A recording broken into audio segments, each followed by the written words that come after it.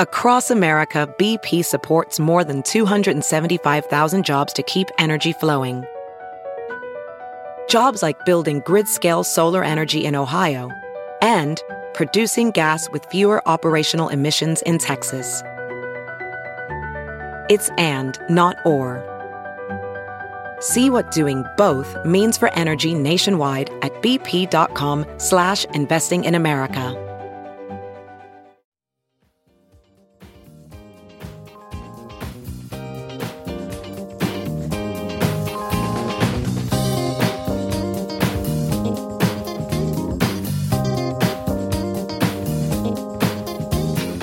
And now, the list of things that you can buy at the Chicago Reader store at chicagoreader.com.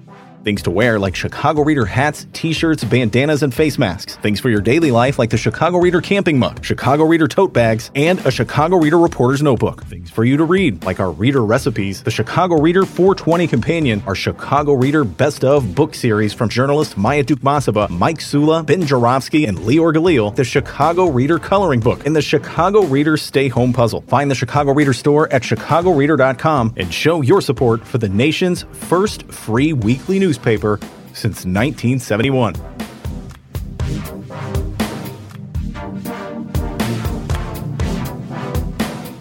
Well, it's time of the Ben Jarofsky Show as I speak.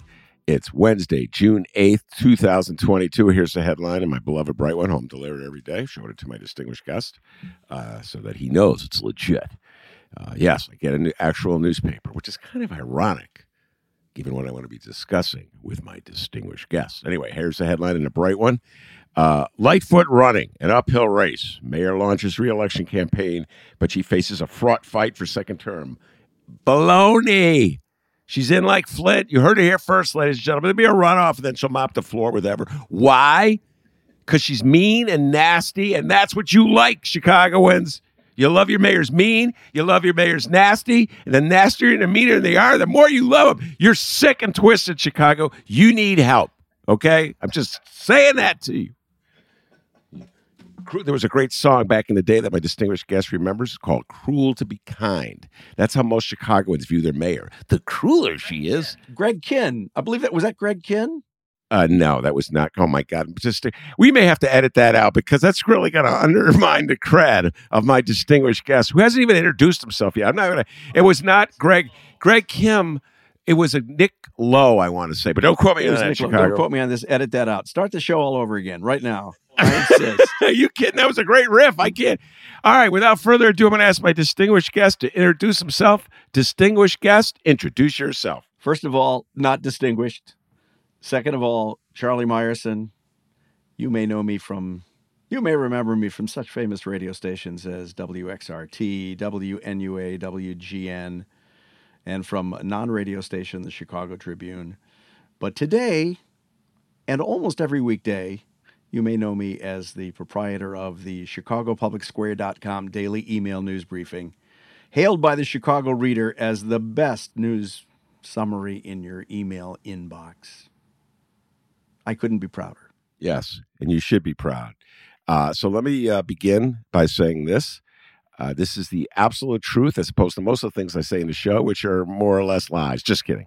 But every day I arise very early. I'm a very early riser, about 10 a.m. And I get my little trusty.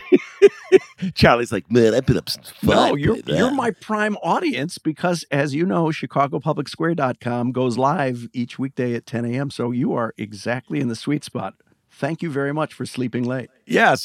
Well, that's early for me at 10 a.m. Wake. But anyway, so I'm up. I get my little phone out, and I give shout outs to Shia Capos all the times. For Politico. I read Shia Capos, and then I read Charlie Meyerson in Public Square, and it tells me, folks, what you already know, because you guys have been up since 5 a.m, so you already know this stuff. But I got to be ready to talk about it at 1. I get up at 7. It's still early.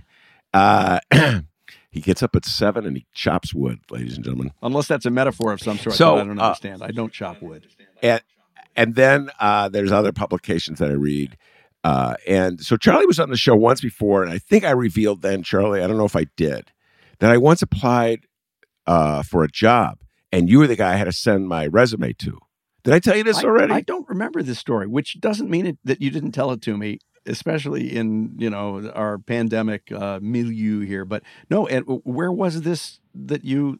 I believe, don't quote me, Charlie, but I believe you were just starting the news operation at WXRT, and I had just moved to Chicago. Oh, no, I think... And I was looking for... the news operation was started by Linda Brill, and then Charles, a.k.a. C.D. Jaco, followed her. Oh, that could have been it, not you. Confused with it. I have the wrong Charles. An actual distinguished Charles, as opposed to me. We're going to have to edit the whole thing let's start the whole show over again, okay? Right now, we'll start it again. Right now. 3, 2, 1, let's go. It was a different Charles. A better Charles, too. CD is a wonderful human being. I was just privileged to see him a few months ago. Well, I guess a couple of months ago. And great newsman. But he turned you down, huh? Anyway, neither here nor there. So now you do Public Square, which, in my humble opinion, the readers were absolutely correct. I have to clarify. The readers did not bestow this honor on us. It was the reader in an editorial sense. It was Jack Helbig, a wonderful critic, who wrote that, which was published in the same issue that provided the reader's choices. They didn't see fit to bestow that honor upon Chicago Public Square, but the reader, in its editorial wisdom, gave Jack the opportunity to declare Chicago Public Square that. So I just want to be clear about that. And if you want to start the show all over again, you can right now. You can start it right now. You can start it. 3, 2, 1. Let's go. Okay. Well, I recall that C.D. Jaco was the one that I turned to. Anyway, yeah. So it's one of the first things. It's either you or she. I can't remember. It just varies. Sometimes I click on hers first. Sometimes hers I click arrives on yours first. Hers arrives around 7:00, I believe. Yeah, but that's not how I operate, Charlie. It's not literally. It's like I'm going through my phone, and it's like, which one do I want to start with first? And you're totally different. Generally, different links that you have. Different. You're more. She is more straight up political junkie stuff works for Politico. that I need. Yes, that's her thing, Politico. And you're more esoteric, if I could use that word. Like I'm not quite. It's like whatever's moving you, and at that moment, it seems as though. And so I kind of appreciate yours is sort of like the equivalent, if I could. FM rock and roll station back in 1971. Well, or something it's that. funny you say that. Although in 1971 I was in high school, but and I've said this on a couple of occasions. As you know, the central, the formative part of my career was 10 years doing the news at WXRT. So when I sit down to do Chicago Public Square every morning, in the back of my head, sometimes in the front of my head is, would this have made an interesting story for XRT News? And so, again, you get me, Ben. You get me. Well, yes, I get you. It's kind of like a sort of a distant cousin of a feature that ran in the Reader for years, News of the Weird, which was really popular in the Reader for many, many years. And I would go when I would do stories on the Northwest side where the Reader, or the Southwest side where the Reader didn't have a strong base there. But I would encounter the equivalent of the local hippie freak, and he was like, "Oh yeah, man, News of the Weird," And so that was like what the Reader's identity was to people on the outskirts of Readerville. And so I don't know. So wait, you're saying Chicago Public Square is like News of the Weird? Yeah, some of the items are, I didn't mean to offend you. He's offended. I'm not offended. I'm just, it's suddenly like Goodfellas. I'm actually flattered a little bit because it's not what I'm going for, but because it's pretty it's mainstream stuff. As a matter of fact, one of the criteria that I apply as I pick the stories that go in is, are people going to find this interesting enough to click on it? And so to that extent, it's, it's shaped in part by what I think people are interested in. And I don't know is everybody interested in weird stuff, or is everybody interested in mainstream stuff? Well, sometimes the mainstream is weird. And so, and then when it's just presented as though it's not weird, then it's like they're gaslighting you. So there's a little, it's got, I don't know, maybe it's where I'm at 10:30 in the morning or That's possible. 10:15. Speaking of which, so you're coming off COVID. I hope you're coming off COVID. You have endured it, and as you know, your account of contracting COVID was one day this month the most clicked link in Chicago Public Square. So I am compelled to ask you, how are you, and when are you going to write about it again? Probably, I'm much better, thank you. Although I have to tell you that I think I have what they call the lingering COVID, which means it lingers. And so it's like I did a show, Charlie, not to share too much of my personal life with you, but then immediately I feel like I have to lay down. It's a 20-minute nap. So I took a 20-minute nap in between tapings today, and then so I got another taping after this. I'm not the focus of your attention. I'm not the only person you're talking to today. Am I just a number to you? How many hundreds of shows are you recording today? 3 and today. But I'm not even number one. That's you're number two. Well, that's appropriate. You try So harder. you took a nap between shows. Please go on. Yes. And so that's kind of like, but now I think about it, Charlie, and you're really probing me here with this cross-examination. I probably would take a nap anyways. I can't blame that on the COVID. I'm a fan of naps. That's one of the joys of doing morning drive radio, which I did for many years, is it completely liberated me of any guilt for taking an afternoon nap. It was part of my routine for many years. So I approve. Yeah. Thank you. So anyway, so yes, and a lot of congestion. Other than that, I've moved on. I did the Hideout show last night. I had the mask on. Everybody was outside, so I felt pretty cool. All right, let's get back to Public Square. And I was very pleased when Charlie told me that I was number one that day. So thank you, everybody. So all right, Charlie. So how do you go about the selection of what you think is fit, the news that's fit for Chicago Public Square? It's very much what I did for years in radio news.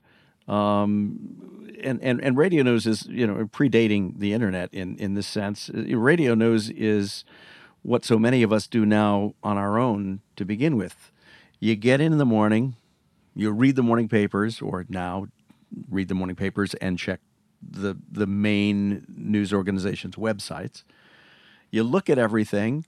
You can't, in the course of a 3-minute or on occasion in my career, 95 seconds, do everything in the newspaper, everything on the wire service.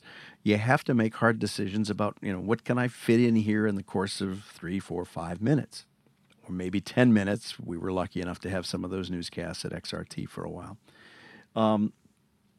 And so that same calculus, does this fit? Doesn't it fit? Can it be in another newscast another day? Or is it something that really makes a lot of sense to be in here right now in this edition? And then you line those up in order of, theoretically, most interesting or most urgent or most recent, on down to, things that are interesting but maybe not urgent, that might not have to go in today, or that you might not have time to prepare before, in radio terms, before it's 10 o'clock and time to go on the air. And so that sort of juggling of all these sources, which is what radio news, again, did for years. All this news is happening everywhere. We have wire service, we have newspapers, we're monitoring other radio stations, we're monitoring TV stations. What are we going to tell people about in this 5-minute window? The difference with email, in my case, 10 o'clock weekday mornings, is I can fit a lot more in than you can fit into a 3-minute newscast. I can fit a zillion links if I have the time. So it's, it's basically what's my lead story here at 10 o'clock on a weekday morning.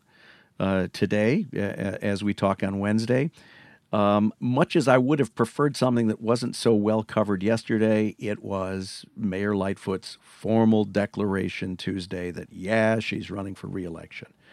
And then, working my way down, other stories that are relevant or newsworthy, again, for or about Chicago. And I approach this again with the mindset shaped as a radio newscaster for Chicago radio listeners. Is okay. There's news happening all over the world. Some of it's happening in Chicago. Some of it is not in Chicago, but is relevant or will resonate with Chicago readers or listeners. Whether it's in Washington or around the world, or whether it's a consumer story that affects everybody everywhere. I mean, all of those things potentially could go into a radio newscast, and potentially go into Chicago Public Square. You said we would have preferred something that was not as well covered. Why? If everybody in Chicago is talking about it and you want to get people to click on things that they're interested, why would the fact that it was well covered matter to you? Well, because it's been well covered, especially for people who wake up before 10 o'clock in the morning, Ben. Anyone who's been paying any attention at all to the news knows that she declared yesterday and knew, in fact, for days before and probably months before that she was going to declare. The challenge in doing a news roundup at 10 o'clock on the morning after she declares is, okay, what can we say? How can I present it in a way that will not duplicate everything else everybody's heard? And that was a real challenge today. I'm just looking at it. I began with what I think was a pretty good quote from her in her official declaration. I'm tough. I get angry. I take things personally. And my critics are absolutely right when they tell me those things. I thought it was a pretty good line from her. And then, her official launch video, which a lot of people watching TV probably didn't see in its entirety. And then on to the other people who were already declared against her, and to boot a Sun-Times editorial slamming her, so she doesn't, so there's some balance here, slamming her for her allegedly tough words on crime, calling it, as the Sun-Times did, a swing and a miss, and not for the first time. No, I mean, I think you should lead with what everybody's talking about, because everybody's talking about it for a reason. It's, it's the news. Well, yeah, but I can tell you, because, I monitor what people click on, that, those kinds of stories that I, at 10 o'clock on a weekday morning, can't advance, or, to be even more forthright, point to work by others who have advanced the story, because Chicago Public Square is designed to spotlight the work of, all the great journalists in Chicago and reporting from around the world. And it's not my original work. I mean, the composition of it is my original work, but the heart of it is pointing to others' great work in Chicago journalism. Chicago Public Square would be nothing if there weren't a lot of great reporters doing this stuff. But if those reporters haven't substantially advanced it, and I have no new reporting to point to that people haven't had a chance to see 12 or 24 hours before, then it's a time for Chicago Public Square to consider pointing readers in the direction of things that they haven't seen or heard or read. Okay, and to that point, I will now read to you the next item, which leads to a question about objectivity. So here we go. Here's the next item from today's Public Square, and its headline begins in bold: "Responsible gun owners are fed up," end of quote, in what even a Fox News anchor called the best presentation that we've seen in a very long time from the White House podium. Actor and Uvalde, Texas native Matthew McConaughey delivered an impassioned plea for gun control. And then there are links to the Fox News anchor calling it the best presentation we've seen. And there's a link to Matthew McConaughey's impassioned plea for gun control. The word that stood out that I circled, at least metaphorically circled, was even, in what even a Fox News anchor called. If I were Donald Trump, I would say, see, that's what they do. The mainstream media with their bias that's embedded in there. So, Charlie, what were you getting at when you wrote even? Well, if you click on that link, the best presentation that we've seen, it actually takes you to the excellent newsletter prepared by CNN's Brian Stelter and Oliver Darcy, and they are the reporters who quote Fox News anchor, who was it? John Roberts. So that's a quote from John Roberts. Now, you could say even I guess you could argue that, and maybe you are arguing that for Fox News to say it's the best presentation we've seen in a very long time from the White House podium, that's a diss of the Biden administration. You could also, though, and frankly, I perceived it this way, as praise for the White House from Fox News for putting McConaughey, in front of all those reporters for what was really a compelling address. Well, I would think that the diss is to Fox News. And more power to me if that's the way you perceived it. Yes. By the way, I'm not criticizing you for it, Charlie. I loved it. It was like, Fox News has by and large long since ceded any claim to being a responsible news organization. So that's what I thought it made this an interesting quote. And the first time Charlie came on the show, it was related to this, was because I wrote, one of his listeners, or readers, I should say, not listener, wrote in and quit. It's true. You basically called him a lefty, which is hilarious since this is definitely not lefty. We could talk about the distinction between left and progressive and moderate, whatever, but this is definitely not a lefty perspective. Yeah, here. And Ben, just a footnote. I've turned that quote into a Chicago Public Square T-shirt. Yes, I'm very well aware of that. My attorney will be contacting you shortly. And I have a lot of these shirts, so I'm happy to have people buy them. The quote was, and it's on the back of the red T-shirt that is available at shirts.chicagopublicsquare.com. Too far left for me. Sorry I ever signed up. And I thought that guy was the biggest crybaby I've ever. Too far left. And so you kind of embraced it, Charlie. I give you credit for that. You know what I mean? You see the way the right plays the game is they sob like the little crybabies that they are, and then reporters bend over backwards to like feed them their BS, act like it's real when it's just fake, and everybody knows it. The only person in America that's a bigger crybaby than all of the right now is Draymond Green of the Golden State Warriors. Any basketball fan knows. Any call against Draymond Green, immediately the tears come out. He's pouring, he's crying. That's what the right wing is like. And that's what that whatever he was, your reader. I keep calling it. They're interchangeable in my mind. I do the same thing. Yeah. And so do you feel pressure, Charlie, when you get some right winger sobbing like a big baby that they are about unfair coverage? No, although I have to say, since I on a couple of occasions have publicized the reasons why people say they're unsubscribing from Chicago Public Square, most people now do not give me a reason why they're unsubscribing to Chicago Public Square. They just say no longer interested. They check that box. So no, I'm the same guy I always have been. I mean, the nice thing about Chicago Public Square is that I have a very understanding and supportive publisher who has not once told me to change my approach. And that is because that publisher is me.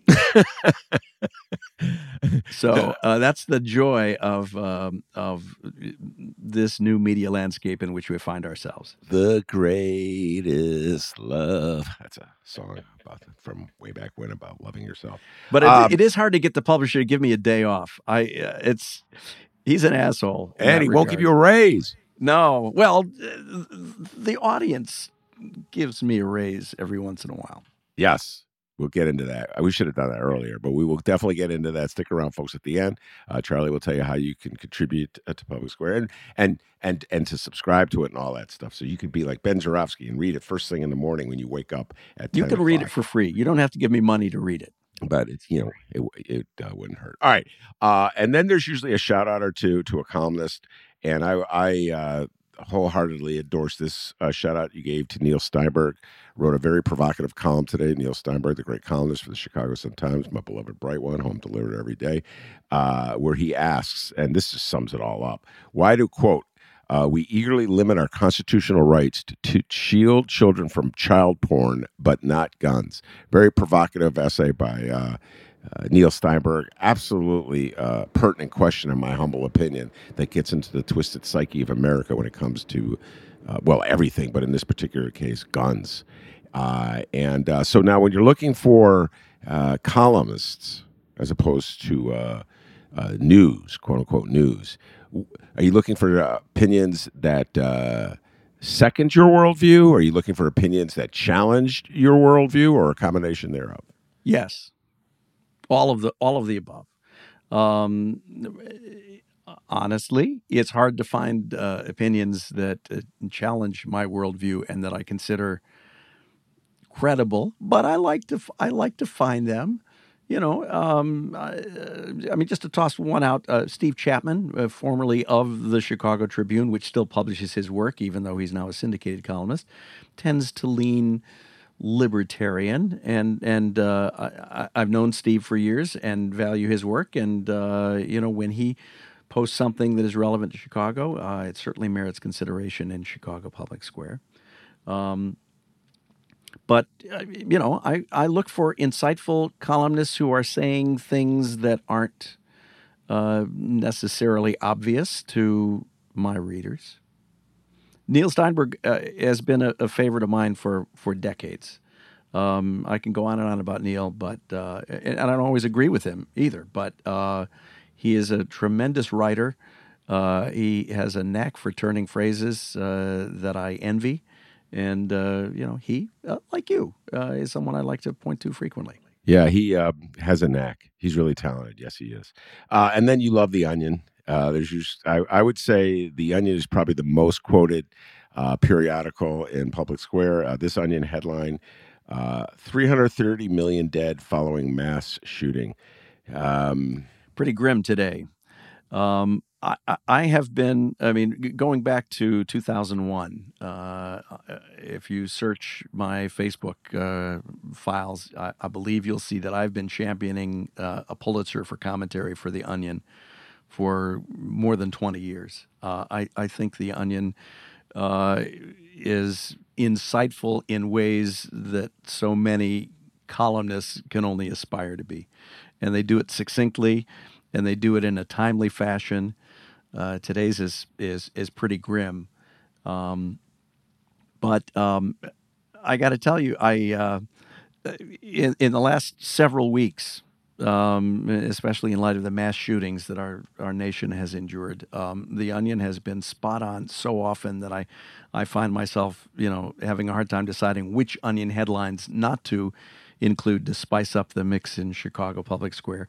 And frankly, I have gotten more comments from, friends, people on the street, acquaintances, saying, I really like what you do. I especially like how you link to The Onion. I've heard that more than, nobody says, I especially like how often you link to the New York Times or the Washington Post or the Chicago Tribune or the Sun-Times or the Reader.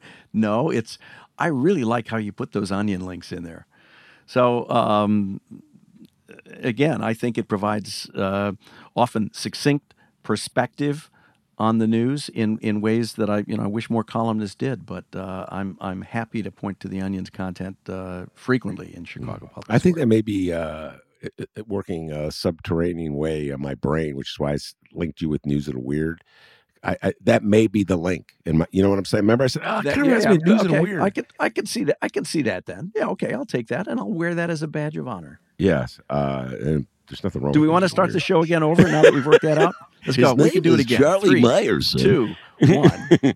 All right, here we go. Now, this falls under the category of Charlie's obsessions. There's nothing wrong with obsessions, ladies and gentlemen. You cannot be a columnist without having obsessions. This is an obsession. You're right. Hundreds of obsessions in my life. I've learned to recognize young Charles Meyerson's obsessions. And this is one of them. Google money for kids. If you're among the Illinois residents hoping to collect up to $400 per person under Google's settlement with those whose faces appeared in Google's photos between May 2015 and April 25th of this year, maybe you're wondering what to do about the children in those photos. This is a thought that never occurred to me in a million freaking years. I wouldn't even have known about the Google thing if it wasn't for Charlie Meyerson. And now I have I wouldn't say an obsession with it, Charlie, but like a mini might grow into an obsession with it. So explain what it is about this story that you are so fascinated with. Well, it is. It's fascinating. Illinois has this law called the Biometric Information Privacy Act, which has been on the books since 2008. And incidentally, and this is one of the things I love about it, we have a couple of disgraced Illinois politicians to thank for this. Senator Terry Link, who sponsored it before he pleaded guilty to income tax evasion after resigning from the Illinois Senate in 2020, and Governor Rod Blagojevich, who signed it before he was impeached in 2009. These two guys, and there were other lawmakers obviously involved, but they were at the forefront of this, led or were key to passage of this law that basically makes sure that, Illinoisans' biometric identification, their fingerprints, their face prints, anything that, digitally identifies their bodies is something that Illinoisans own. I'm not a lawyer, so please don't, cite me chapter and verse on this. But, basically it says that companies can't take and use that information without your permission. And in essence, what a lot of social media companies have been doing willy-nilly for years now is taking your facial information and using it to group you and identify you and others that you're on Facebook or Instagram or, in this case, Google Photos, without paying you anything. You've heard, Ben, I know the maxim that, if you're not paying for a service on the internet, you are the product. In other words, that the companies are using your posts, your contributions to their platform to make money, and they're not paying you, and you're not paying them. So what's happening now is under this law, a lot of these companies are being sued, and because they don't go to trial, there are settlements. There was a big settlement that just paid out earlier this year from Facebook to Illinoisans, who again, whose faces were used and identified in Facebook without their permission. $398 to people who, by the deadline, made a claim under the settlement that was reached. It's free money, and for multiple people in one family whose faces appeared on Facebook, that's real money. So now, same thing's happening with Google Photos. Google has settled because in Google Photos, anyone who's uploaded photos, for a while at least, I don't think it's happening now, you could search for a name or a face and Google Photos would show you other pictures of that same person. So now there's a settlement, and people who file a claim can get between $200 and $400 per person, depending on how many people file claims. If your face appeared in Google Photos between May 2015 and April 25th of this year. People have until September 24th to submit the claim form, and it's a really easy form to fill out. It takes about 3 minutes. The hardest part is deciding where you want your money to go, whether you want them to mail you a check or send it to you by Zelle or use Venmo or whatever. And then money comes to you. It's great. It's a wonderful Illinois law. Texas has a similar law, but those are like the only two states that have this. And so you just Google your name and see if there's a picture of you. Is that it? Well, it's tricky. If you don't have a Google Photos account of your own, and I do, and in fact, I've uploaded virtually all the digital photos I have over the years to Google Photos. So they're all there going back to, whenever I started taking digital photos, I don't know, 2005, 1998, whenever it was. So, virtually anyone that I have ever taken a digital photo of, or, who has sent me a digital photo that I put on my phone, is in my Google Photos account. So all of those people, it's a real rabbit hole. All of those people theoretically can make a claim. And of course, the more people who make claims, the less money there is for everyone who makes a claim. So it's, is it in my interest to tell everybody? Because it means less money for me. I've decided, yes, it is. But, there are literally hundreds, probably thousands of photos that I can go through, and I can send an email to everyone that I know and say, hey, you're in Google Photos. Go here and file a claim. You're in Google Photos. Go here and file a claim. So I may be spending a lot of my time between now and September 24th sending emails like that because it just seems like the right thing to do. How many claims have you filed personally? I've filed one for Google Photos. I filed one for Facebook. I got $398 from Facebook, and so did a number of Chicago Public Square readers who have expressed their gratitude. So you mentioned, that you might not have thought about some of these things, and neither did I, but my readers have. So, for instance, one of my readers asked the question, how do I know if I'm not a Google Photos account holder, how do I know if I'm in there? And, the only answer that I've come up with so far is you want to check with friends and family to see if they uploaded photos of you. And if they did, you can be a claimant because you're in there. And again, every person that you have a photo of potentially shrinks your share of the pie, but you can go and file or tell your friends to file. I get it. It's like property taxes. There's a total figure that they're going to distribute, and the more people that apply, the less per person share. Correct? Exactly, and it's a bit of a what's the word I want? Not shell game. There's another metaphor. Maybe you'll come up with it. Maybe we'll start the show over again and I'll figure out what it is. We've started the show. Today's just to bring us full circle on this. So today, actually last night, one of my readers, Angela Mullins, shared with me something she'd learned, which is, okay, what about my kids who are in Google Photos? Is each of them entitled to a check of between $200 and $400?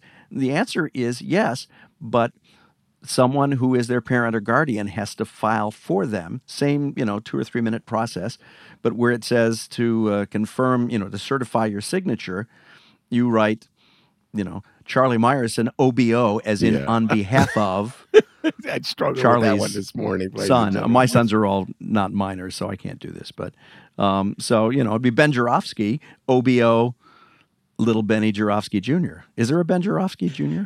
No, there's just one. But if there were, you'd do that, and then Little Benny would get a check alongside his dad. Wow. All right.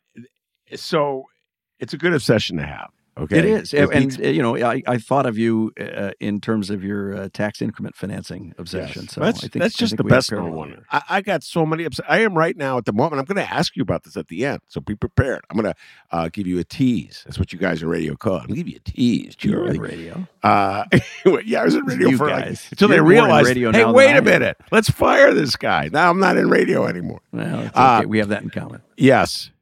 So anyway, Charlie, this is the tease. I'm utterly obsessed right now. I've actually been obsessed with this person pretty much my whole life, but it has been just on special high alert over the last 2 days because I watched the HBO 2-part HBO documentary about George Carlin. Utterly obsessed with George Carlin. Started watching it, didn't finish it. Well, run, don't walk. So we'll get to that. So I have many, many obsessions. Tax increment finding is just one. All right. This is classic Charlie Meyerson that I'm now going to go down a little bit and get to sort of like the featurey part of public school. This is classic. Ladies and gentlemen, I know he sounds very young when you're hearing him on the air. You cannot see him. Charlie was talking about that before. I can see him. He can see me. You can't see either one of us. This is audio only. But you would not know this, but Charlie Meyerson is of the baby boomer persuasion and loves radio. Okay, the man loves radio, and so there's generally a lot of radio references of the baby boomer persuasion, which I really get off on because I too am a baby boomer, and I too love radio. And this one today, I'm going to do it as if I worked on this radio station. Adding to a rash, Chicago radio shakeups, iconic Chicago DJ Bob Stroud is stepping down from his top-rated midday show at WDRV. Let's kick it off with a little fog hat. Sorry. So what made you give that little shout-out to the legendary, the great Bob Stroud? Bob, first of all, is a wonderful guy, and I've known him more digitally, social media-y than actually in person. But over the years when we met face to face, he's always been gracious. But this is not me, and this is not just me because I'm in radio. I mean, I want to go back to my time at the Chicago Tribune when I joined the web team in 1998 and worked on their website. and it's true today, even now on Chicago Public Square. Stories about Chicago broadcast media are consistently among the biggest traffic drivers to digital websites. Now, that's beginning to fade as generations of younger people grow up not listening to the radio and instead listening to music and information digitally, which I've also championed. But, for better or worse, my audience for Chicago Public Square, which again, for better or worse, kind of skews toward people of my generation, because that's, my Facebook friends signed up for this and their friends, etc. Chicago radio stories like this, which I need to credit to the great Robert Feeder. Each of these items, and I mentioned that Steve Cochran is joining WLSAM. Each of these items comes from Robert Feeder's column, and back in my time at the Tribune, I championed when Feeder was the Sun Times. I said when Feeder's got a scoop, we should point to Feeder from Chicago Tribune content. We should point to Roger Ebert's content from the Tribune when he has something great in the Sun Times. I fought that battle. I won that battle for the Tribune's daily email news briefing, Day Watch, which still exists. When I left the Tribune, they stopped doing it. But, so going back to that time, I have known and seen in the metrics that these stories resonate with Chicago readers. And so especially when someone like Bob Stroud, who's been at his position and known in Chicago for decades, or a TV news anchor, who has been, literally in people's faces in their homes for decades. Moves by them resonate with my readers, and I think with Chicago news consumers in general, in a way that a lot of stories don't. So this isn't, Charlie worked for XRT, so he's putting all his radio friends in there. This is me pointing to Robert Feeder, in this case, doing some work that others are slow to pick up on and that resonate with Chicagoans. I am with you 100%. Do I sound defensive? A little bit. Okay. But let's start the show over again. Yeah. I don't want to sound defensive. 3, 2, 1. Well, Ben, that's a great question. But I'm with you 100% about Bob Stroud. I love seeing it in there. And my younger listeners out here, who I'm talking about. But this guy knows rock and roll so well. And it's unbelievable. He does these little tangents, the deep dives, and I enjoy listening to his, him just to put that knowledge on display. And so I like this fact that he got a shout out. And I know that's the baby boomer in me talking, young Charlie Meyerson, but that's just a fact. Yes. Let me add, first of all, I was surprised to learn, because I don't remember. Bob apparently did some time at XRT. I don't remember what that was or when that was. But I want to go back to Chicago Public Square from yesterday, also Robert Feeder, news that the morning jock seat at WXRT is going to be taken by my friend and former colleague, Marty Leonards. And most clicked link in yesterday's Chicago Public Square was not that item, but the item underneath it, in which I said, here's a picture of your Chicago Public Square columnist and the rest of the XRT team, including Marty Leonards, back in the day. And so, my audience is my audience, so you can argue there's some skewing there. But people were interested in an old photo of radio people in Chicago. Number one most clicked item. Okay, and don't apologize for it. Let me just put it to you this way. One of the ways you stay sane as you get older and face an increasingly more insane world is looking back to a certain degree and looking for things that soothe you, make you feel better about where we are right now. And so that's part of the reason why I love that, George. Now we're going to conclude with George Carlin. And I would love to get your thoughts on the great George Wait, before we go to Carlin, can I quote a reader who wrote me a note yesterday? Said, I don't know how you can write this every day and not curl up into a fetal position, because the news has been so depressing. And I wrote back and said, how do you know that I haven't learned to type in the fetal position? That's funny. I am in a fetal position. No, the news is bleak. But anyway, so George Carlin. So you say you saw the first part of the documentary, but not the second. Is that correct, Senator? I am almost done with the first part of it. Almost done? Jesus. Almost what are you done. like? What are those guys? You can't. You know, I watch with my wife, and my wife, unlike me, has a real job, and at some point she needs to go to bed, and I don't like to watch stuff that she started. I don't like to finish it, so we're looking for a time when we can both stay awake long enough to watch more of it. Did not mean to delve into the personal life of Charlie Meyerson. Okay, No, staying that's out of that one. Let's. my life that is one an out. open book. My life is an open book. It's a little too open. Actually. A lot of times, like I'll be just watching the shows because my wife will be like, "I am not watching another Larry David show," and so I just keep watching them. But all right, so going back, speaking of obsessions, Larry David, but going back to George Carlin. So the first part of the show, it takes to that moment where his career crashes in the '80s, and he's being written off as a has-been.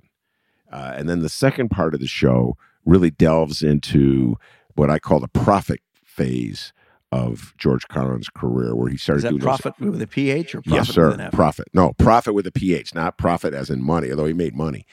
Profit, as like he was speaking like a prophet, and people would listen to him because he gave them insights in how the world really works that helped them get through the madness of it and to see the logic of an illogical world. And so I thought it was a brilliant setup for what is true. The second part, I'll put it this way, Charlie. The second part to me is what much more enriching than the first part, but you can't appreciate the second part until you've been through the first part and to see the ups and the downs of this guy's life, the drug addictions he's had, his wife's alcoholism is just failing, being just buried. You talk about cancel culture, canceled, and he's just always on top. It's just so inspirational. Get fired up just thinking about it. So here we go. I'm just going to put it to you as an old radio guy, as a baby boomer, as a guy who grew up in the 70s, and, talk a little bit about George Carlin, the influence he had on you, the influence you must hear at some points. I said this when I was talking about him yesterday, like bits I do are so, I'm just literally stealing them from Carlin because I hear him, there's some great radio guys that have influenced me as well, but Carlin's number one. So what's the influence that he's had on you, or has he not had an influence on you? I remember him as the host of, he was one of the Mr. Conductors on Thomas the Tank Engine, right? I mean, that's not the only thing I remember him from, but that's one of the parts of his career that I don't think anyone who wasn't a parent in the 90s would remember. So that's one of my most recent encounters. But, the way he used to make fun of broadcasters, people who talk like broadcasters. I mean, as you may know, that's been one of my passions for years. I mean, both for myself and for the people that I've supervised and coached is, when you're doing the news, you add authenticity by sounding like a person who's talking and not like a person who is reading a script. So, his mockery of broadcasting is certainly something that affected my perception of broadcasting. And, although his rant against people concerned about germs has not fared so well through the pandemic, it certainly is something that I enjoyed. He basically said, hey, get out there and get dirty. Don't be afraid of this stuff. And, of course, we now have some good reasons to be afraid of this stuff. And, his 7 dirty words, mocking the uptight attitude of our society. One of the nice things that I can do in Chicago Public Square, and I'm on the fence over it, is I can say shit. I can say fuck. I can quote people saying shit and fuck. Sometimes I do, sometimes I don't. Sometimes I use blanks, S blank blank T. Mainly because I'm concerned about filters that might keep it from reaching some people. But the irony for me in the news business these days is that the place where those obscenities really could be used unfiltered is the print newspaper, which is not being read by young people, which can be kept away from young people, and yet print is still awfully touchy about those things, where it ought to be the one place where communicators can speak forthrightly when quoting people who use obscenities. So anyway, that's a diversion. But Carlin was a truth seeker and a truth speaker, and we could do worse than to model his behavior in so much of what we do. By the way, that was a nice riff, and particularly at the end with the reference to newspapers. I'm always making fun of them, where they won't write the dirty words that people use every day of their life. So I always ask the newspapers, what are you protecting the people from? Okay? And you're absolutely correct, Charlie. Hey, newspapers, let your freak flag fly. Okay? Just let it go, baby. And ironically, in the digital world where, people can write filters and send, email to the spam buckets if you use those words, people are freer to use those words. I mean, I am, but, the newspapers don't have to deal with that. Yeah, they don't. But they're just like, in their minds, they're just, readers are 92 years old. Well, and to some extent, there is an economic argument that, those people who are still paying, in many cases, outrageous rates to get the newspaper delivered because that's just a thing they do. Those are the people most likely to cancel because, Horace, they used some of those 7 dirty words. Well, I can tell you right now, I already showed you this one. 1, here's this one. 2, and here's this one. I still subscribe to this one.